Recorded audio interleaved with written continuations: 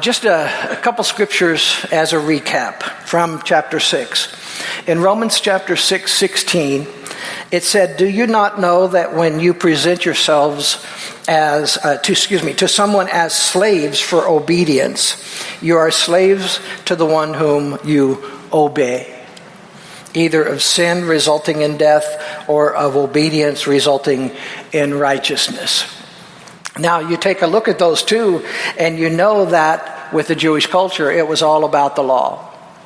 And they found themselves repeatedly breaking that law, stretching that law, compromising that law, rewriting that law to account for their sinful nature.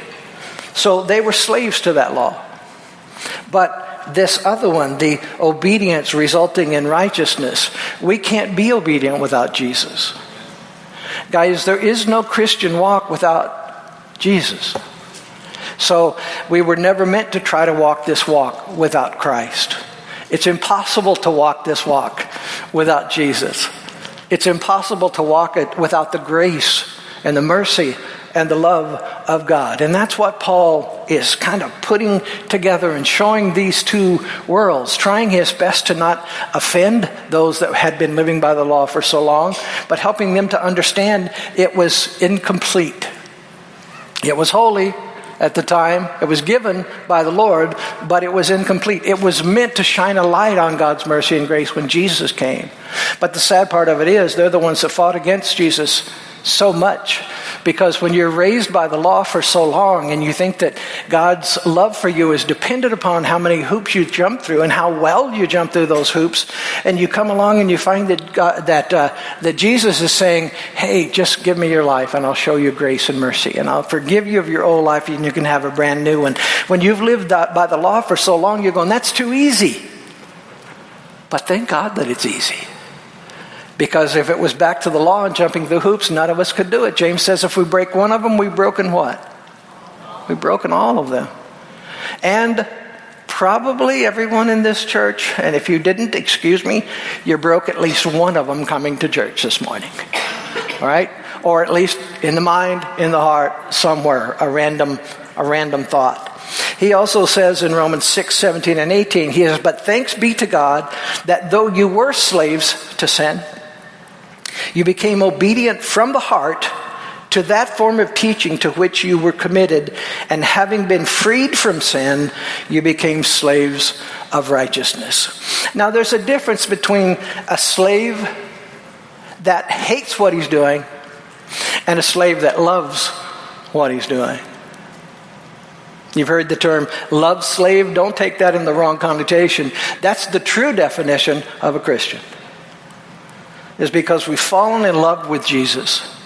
And we do what we do because of that love from Jesus. It's motivated out of a heart of love.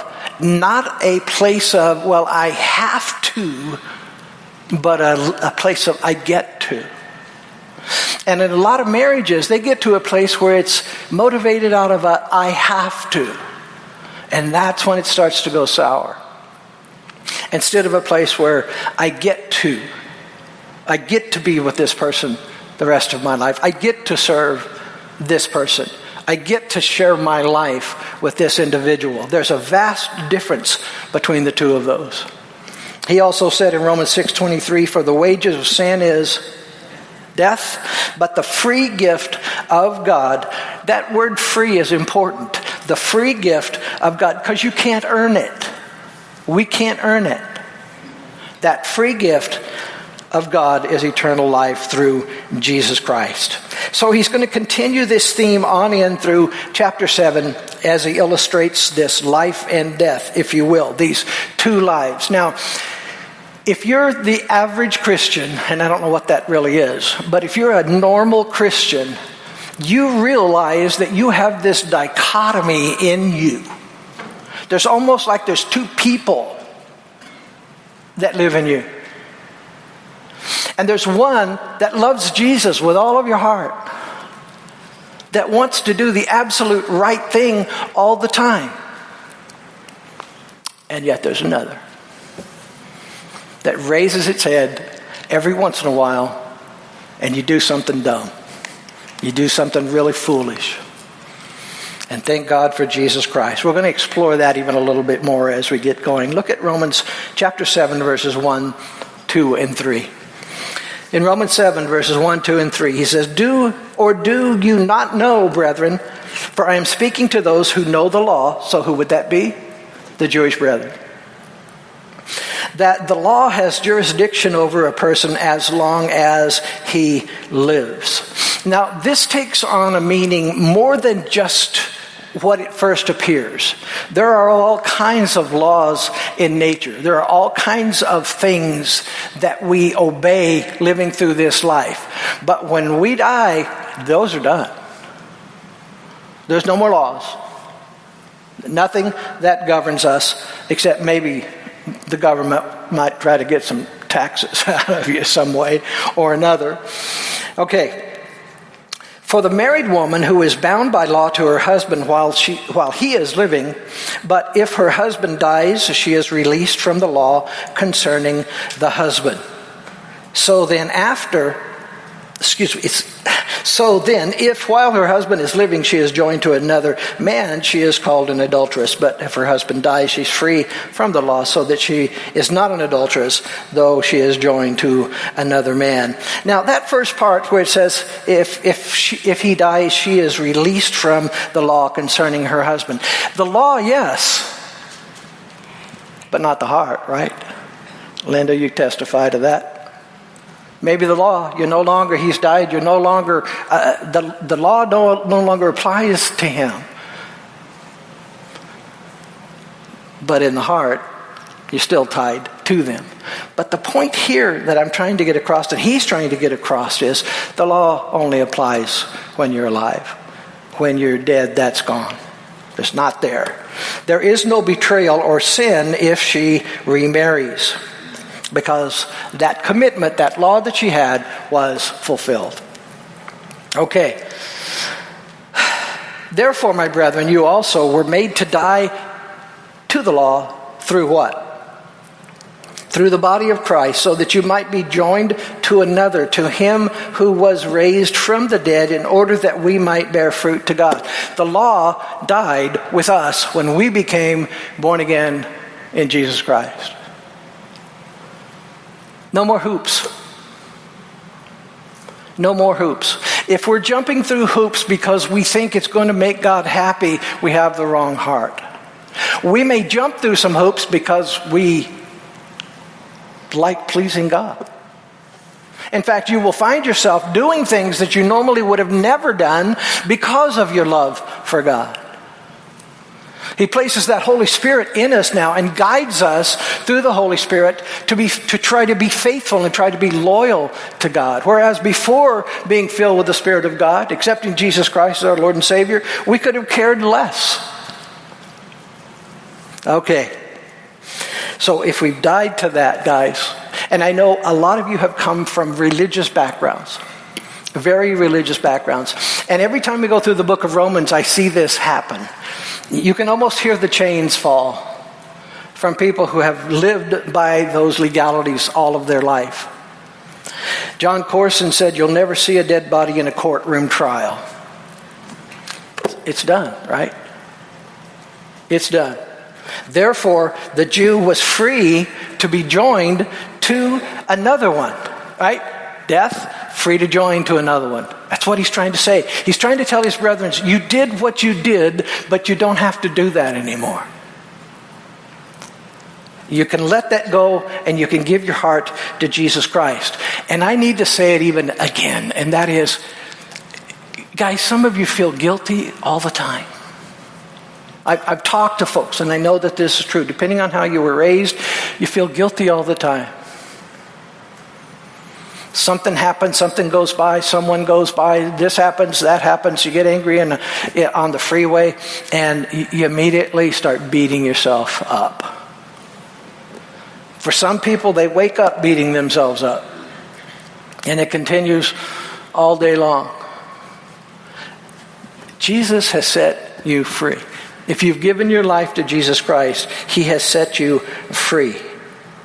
So, let's move on to 5 and 6. For while you were in the flesh, the sinful passions which were aroused by the law were at work in the members of your body, your whole body, to bear fruit for death. But now we have been released from the law, having died to that which we were bound. So, here's the cool part. You might want to underline this. So that we serve in a newness of the Spirit and not in the oldness of the letter. And I want to take a moment here to apologize to anyone if I've ever made you feel less than someone that God loves. If I've ever made you feel like you need to jump through hoops for my love or for the love of Jesus, never would I ever want to do that. But I don't want to dismiss the fact that I'm a sinner like everybody else. And I want to make sure that you don't feel that way because you have been set free in Jesus. We are free to serve Jesus Christ. Look at that newness of spirit. We're supposed to serve in a newness of spirit, not in the oldness of the letter. What's the difference in those two? Freedom versus condemnation. Conviction's good versus condemnation. In other words, we are free to serve in that newness of the Spirit. It should make us so excited and so happy to be able to live in that freedom. Because here's the freedom, guys. If you have Jesus Christ, you're going to live for eternity. There's no question in that. There's not like, well, if I'm good enough, I will make it. No, you're not good enough. Neither am I. None of us are. If you truly have accepted Jesus Christ as your Lord and Savior, you and I are going to live eternally. Man, that is a freedom, isn't it? That is a newness of the Spirit of God. We now serve because we love Him. We now serve because it's exciting to be involved in the things of God. Not because we have to. Love, not law. Look at verses. Let's go to verse 7. What shall we say then? Is the law sin? In other words, does the law miss the mark? May it never be. On the contrary, I would not have come to know sin except through the law. Again, if it says 55 and you're going 60, you're sinning. Which we're probably all guilty of this sitting here. I mean, we've all gone over the speed limit at one time or another. We have a tendency, at least I do, and that's to drive with the current. And half the time I don't even look at the speedometer. The only time you look at the speedometer is when there's a cop. We draw it back. So we're guilty, right? That makes not one of us better than the other one. We're all in the same place. He said, I would not have known about coveting if the law had told me not to covet. If I see that speedometer, it says 65 miles an hour, and I am going 70, I know that. I know that I'm breaking the law. Sooner or later, I look down and I know that I'm breaking the law. And somewhere in my mind, I go, yeah, but not that much, right? I mean, don't they say you could go as much as maybe 9 miles an hour over and they won't pull you over? I had a policeman friend or my family told me, if you don't go over. But we know it, right? We're caught. We know it.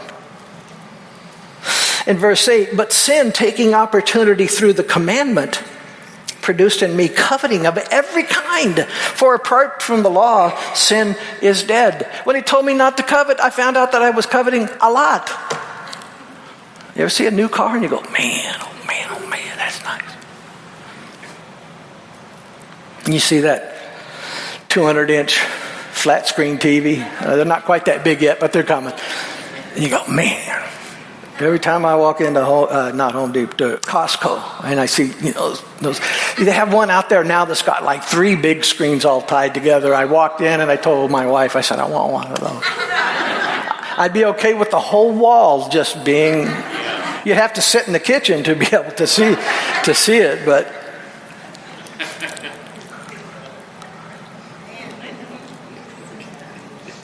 It says, I was once alive apart from the law. But when the commandment came, sin became alive and I died. If there is no 55, if there is no 65, if there is no 75, if there's nothing posted, now we know it still is regulated by law. But the idea is if there is no limit given, you're not sinning. Right? But once the limit is set, once the law is set, now we know. And we are responsible for that knowledge. Verse 9, and I was once alive apart from the law, but when the commandment came, sin became alive, and I died. In verse 10, and this commandment, which was to result in life, proved to result in death to me. In other words, the 55 or the 65. Let's take the 65. Why did they put 65 there? To save your life. Right? We might think it's ridiculous. We might think, hey, this road could take at least 95. But they put that there because it's to save lives. But the minute I go over it, I've broken what was meant for good. I've made it bad. Verse 11. For sin, taking the opportunity through the commandment, deceived me, and through it killed me. So then, the law is holy, and the commandment is holy, and righteous and good. Therefore, did that which is good become a cause of death for me? May it never be. Rather, it was sin, in order that it might be shown to be sin, by effecting my death through that which is good. So that through the commandment, sin would become what? Gross. Utterly sinful. So that sin would be out there like a sore thumb to where it couldn't be ignored. It would be so apparent that it is there. So he's saying the law wasn't sin. It was given by the Lord. Therefore, it cannot be sin. But it was given to prove that you and I are sinners. And you know what? I think this is safe to say, not one of us can say we're a bigger sinner than anybody else. Because James says, if you break one, there you go. We're all sinners. Most of us saved by the grace of God. For sin, taking opportunity through the commandment, deceived me, and through it killed me. When we accept the fact that we're sinners, I think it's a big step in us accepting our sinfulness, accepting that we're no better than anyone else.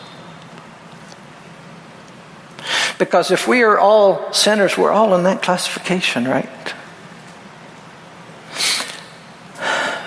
Where I grew up out in Peoria, we were all poor. We had a lot of things in common, right? When we accept that we are all sinners, we are a little less likely to judge each other when someone stumbles. We're a little less likely to think we're better than somebody else if they're going through a tough time or a tough thing. Humility is a good thing. And I think admitting that we all make mistakes is a good thing. So the law proved just how sinful we really are. St. Augustine, in his book Confessions, he says that in his youth, he and some buddies stole a bunch of pears from a tree that was close to their property. They ate a few of them because they really didn't want them. They just wanted to steal them. So they ate a few of them, gave the rest of them to the pigs because they didn't need them. They had better food at home. But it was the prohibition. It was the thrill of breaking the law that made them want to do it. Isn't there just something, maybe not in all of you guys, but being from Missouri, it's like, the show me state. It's like if when my mom would say, don't do this, there was just something inside of me that wanted to do it. You may have at least one child that you've raised that was the same way. If you told them not to do something, that's the very thing they wanted to do, to prove that you are wrong. There's a little bit of that in us. 55, 65, I'll show them. This thing will do at least 95. So don't do this. Well, I can do this. I can do this if I want to. And I'm going to do this. To quote Pastor David Guzik, in American history, we know that the Prohibition Act did not stop drinking. In many ways, it made drinking more attractive to people because of our desire to break boundaries set by the commandment. Once God draws a boundary for us, we are immediately enticed to cross that boundary, which is no fault of God or his boundary, but the fault of our sinful hearts, Adam and Eve. Need I say more? Stay away from that tree. Why? What is it about that tree? I bet it's not as bad as they say. The enemy comes along, gives them a little help. He just doesn't want you to have knowledge. He's just trying to keep things from you. Go look at the tree. Just go look. You don't have to touch it. Just go look at it. There's just something in us. We want to see, we want to touch, we want to break, we want to do the other thing. Look at verse 14. We know that the law is spiritual, but I am of the flesh, sold into bondage, into sin, and the bondage of that sin. I think that sometimes we can begin to think that we are really spiritual. No, we're not. I believe that as we learn and we grow, we begin to understand what God requires of us, and we mature. But we're always sinners saved by the grace and the mercy of God. That's the one thing that we've got to never forget. And there's people in that journey that are saved, but they're still learning and they're still growing, and there's people in all different stages. But Paul says, we know that the law was spiritual, but I am of the flesh. This is the Apostle Paul, one of our heroes. And he says, I'm of the flesh, and I've been sold into the bondage of sin. Wow. John 3. Verses 4 through 7, Nicodemus said to him, how can a man be born when he is already old? He cannot enter a second time into his mother's womb and be born again, can he? And Jesus answered and said, and truly, truly, when he puts two trulies there, he's really trying to make a point. Truly, truly, I say to you, unless one is born of the water and the Spirit, we cannot enter into the kingdom of God. The natural birth and being born again. That which is born of the flesh is what? That which is flesh, or born of the flesh, is flesh. And we fight that every day. But that which is born of the Spirit is of the Spirit. Do not be amazed when I say to you, you must be born again. People used to use born again as a phrase of condemning Christians. Oh, you're a born again? Yeah, I am, and I'm happy about it. Oh, you're one of those. You're one of the born agains. Well, yeah, exactly. And given my life to Jesus Christ, I was born in the flesh, but I've been born again. And Jesus is my daddy.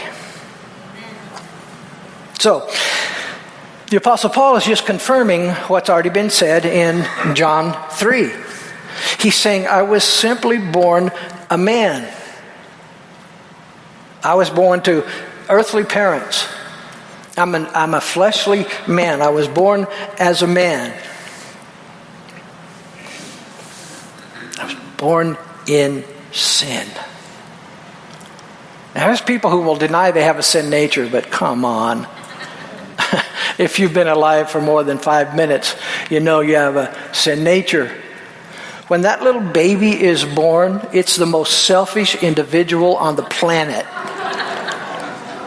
And if it wasn't so stinking cute, we would probably sell them. I don't mean that. I'm just joking. But they're so selfish. All they do is eat, sleep, mess their diapers, and scream, and yell, and demand that you take care of them. They provide nothing but love. But they don't really do anything. They're not a contributing citizen, at this point. We're born into sin, guys. When you're raising your kids, they don't come up to you and say, Mom and Dad, can I wash the car? Please? Can I clean my room? I really need... Is it okay if I clean my room? Mom and Dad, can I set my own curfew? I'm going to come in at 9 o'clock. If you've got one of those, I don't know what to tell you. But most of us have little fleshly creatures running around our house. And in some cases, little fleshly human beings that are the mother and father also. He's trying to make it clear. John 3, we have the flesh and we have the spirit. And they run in direct opposition to each other. They have a very, very difficult time living together. And that's why he mentions this death all of the time. Because they can't really live together. There has to be a decision to separate those two. Look at verses 15 through 17. Some of my favorite scriptures are right here. He goes, for what I am doing, I do not understand. For I am not practicing what I would like to do, but I'm doing the very thing that I hate. But if I do the very thing that I do not want to do, I agree with the law, confessing that the law is good. So now no longer am I the one doing it, but the sin which dwells in me. Now don't take that wrong, because we could say, well, it's not me, I'm not doing it. It's just it's a sin that dwells in me, so I'm not guilty. And then just do whatever we want. That's not what this means. That's not what this means. He's pointing out this war that every time you open your eyes, and probably you don't know it, but in your sleep you're still going through this war. But that we as Christians, this war that we're involved in, and Paul's describing this war between his flesh and his spirit. Now the Apostle Paul, right, our hero, he's saying, I've got this war going on, this dichotomy inside of my life. He says, I want to do the right thing, but I find myself doing the wrong thing. Now, guys, I would venture to say that every single one of you in here that's born again, you face this. And you may have faced it already. You may have faced it this morning. You may face it when you get up in the morning. But in your heart and in your spirit, you want to do the things that God would want you to do. And you really want to be able to do them all the time, consistently. And yet there's this other... You guys remember the cartoons, the angel on one shoulder and the devil on the other? That's what Paul is trying to show and trying to prove. He's saying sin dwells in him. The Apostle Paul? Yeah. And it dwells in us. It dwells in us. Look at verses 18 and 19. He says, for I know... Now this, I love this. For this is humility. For I know that nothing good dwells in me. And I know we're fighting it right now, right? Well, yeah, but I'm nice, and let's finish what he has to say. He says, I know that nothing dwells in me, nothing good dwells in me, that is, in my flesh. When was the last time you had a fight with a spouse or a friend or somebody who cut you off on the freeway? Do you think there was a good in you at that time? Probably not. Have you ever been at a place where the absolute worst just came pouring out of you, though you still love Jesus? Of course you have. Some of you are more mild-mannered than others. But there's been those times when things come out, and when it's all done, you go, what did I just do? I know better than that. I know better than to have that attitude or that heart or to do. I know better than that. I know I'm not supposed to do that. And then that usually follows with, Jesus, I'm sorry. Give me the strength, give me the power not to do that again. Or take this anger away, or whatever it is, Lord. Just, I know what the right thing to do is. I want to do the right thing, but I'm not doing it. That's what Paul's saying.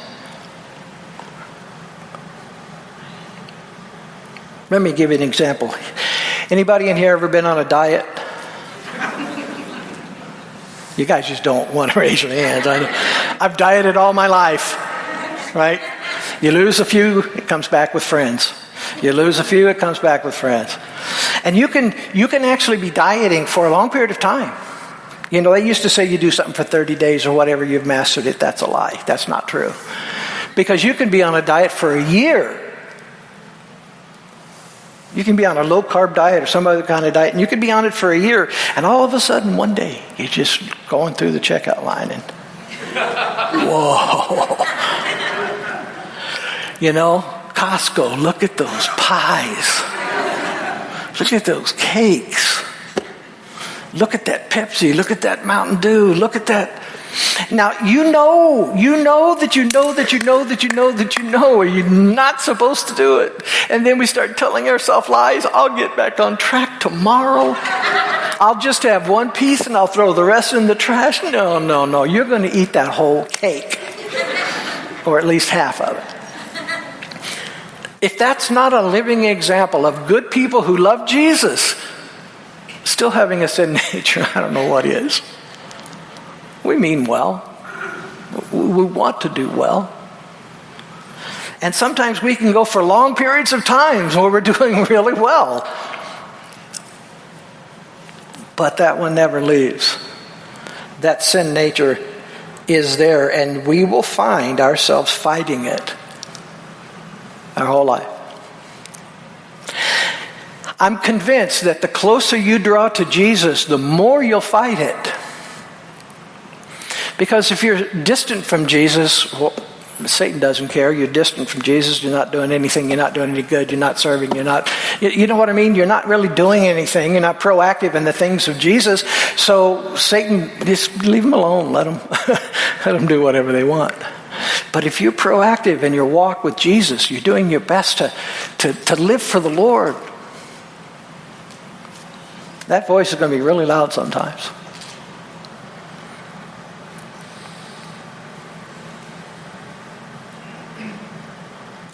But if I'm doing the very thing, verse 20, if I'm doing the very thing that I do not want, I am no longer the one doing it, but sin which dwells in me.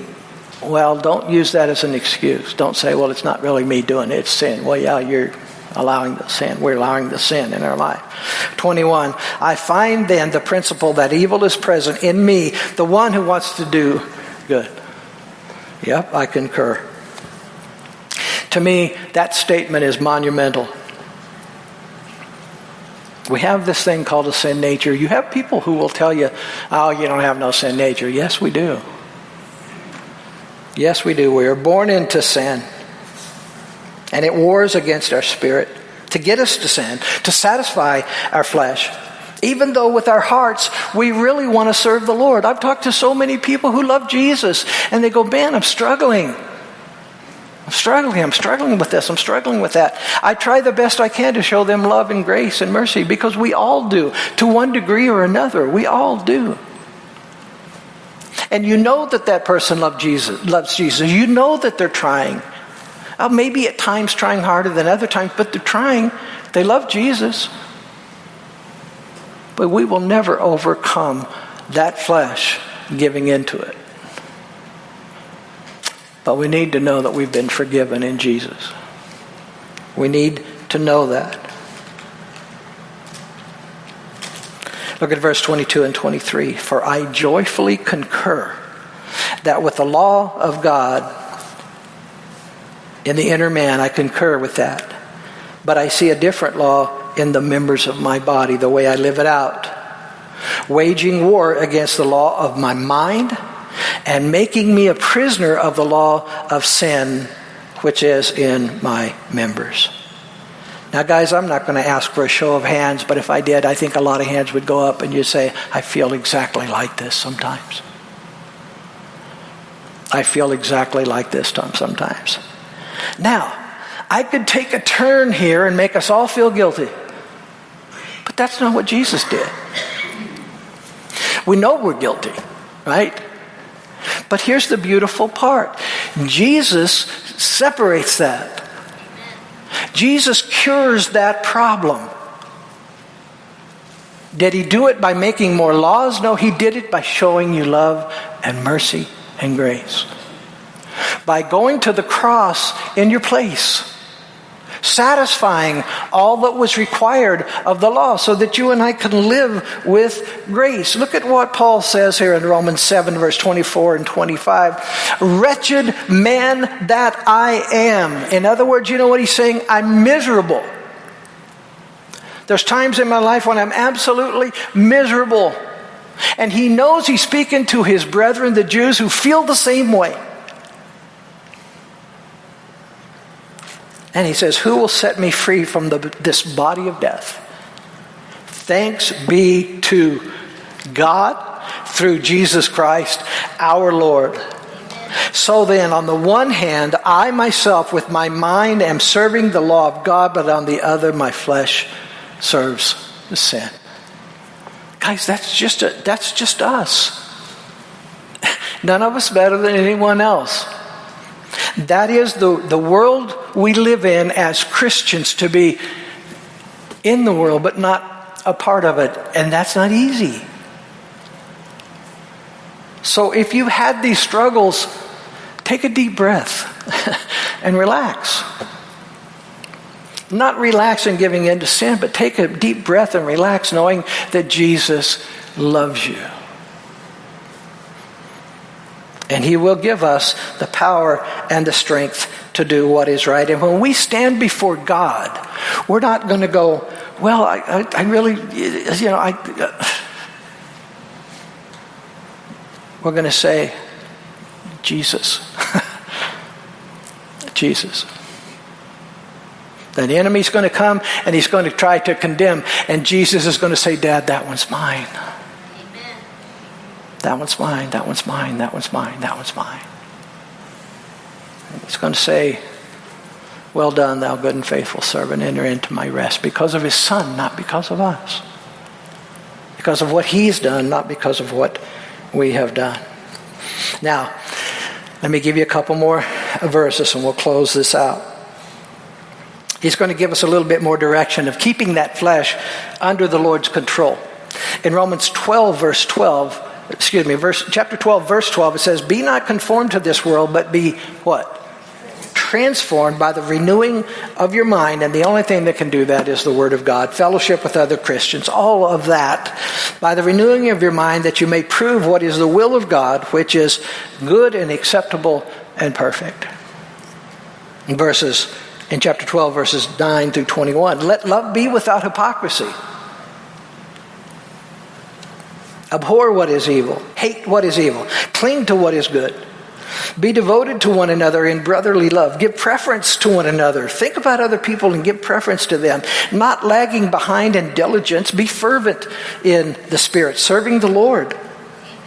Rejoicing in hope, persevering in tribulation, devoted to prayer, contributing to the needs of the saints, and practicing hospitality.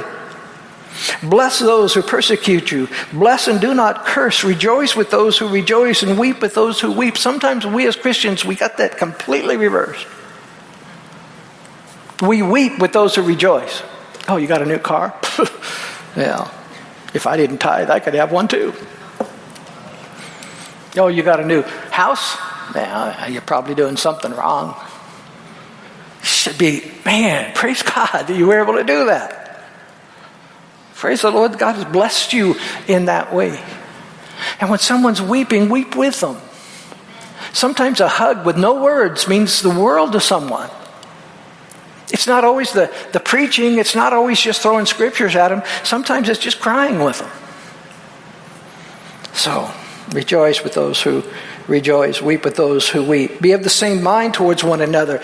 Do not be haughty in mind. What does that mean? Think you're better than somebody else. Do not be haughty in mind, but associate with the lowly. Do not be wise in your own estimation. Never pay back evil for evil to anyone. Respect what is right in the sight of men. If possible, as far as it depends on you, be at peace with all men. Do everything you can to live at peace with people. Do what you got to do. Humble yourself if you need to. Even if you're not the one that made the mistake, you can still apologize for the division that it's caused, no matter what it is. Never take your own revenge, beloved, but leave room for the wrath of God. Leave room for God to work. If you're going to get your pound of flesh, God doesn't need to do anything. Just leave it alone. Let God take care of it. God will take care of it. And He'll probably take care of it with a lot more love and a lot more mercy and a lot more grace than you and I would. We want our pound of flesh. But God wants them to know Him.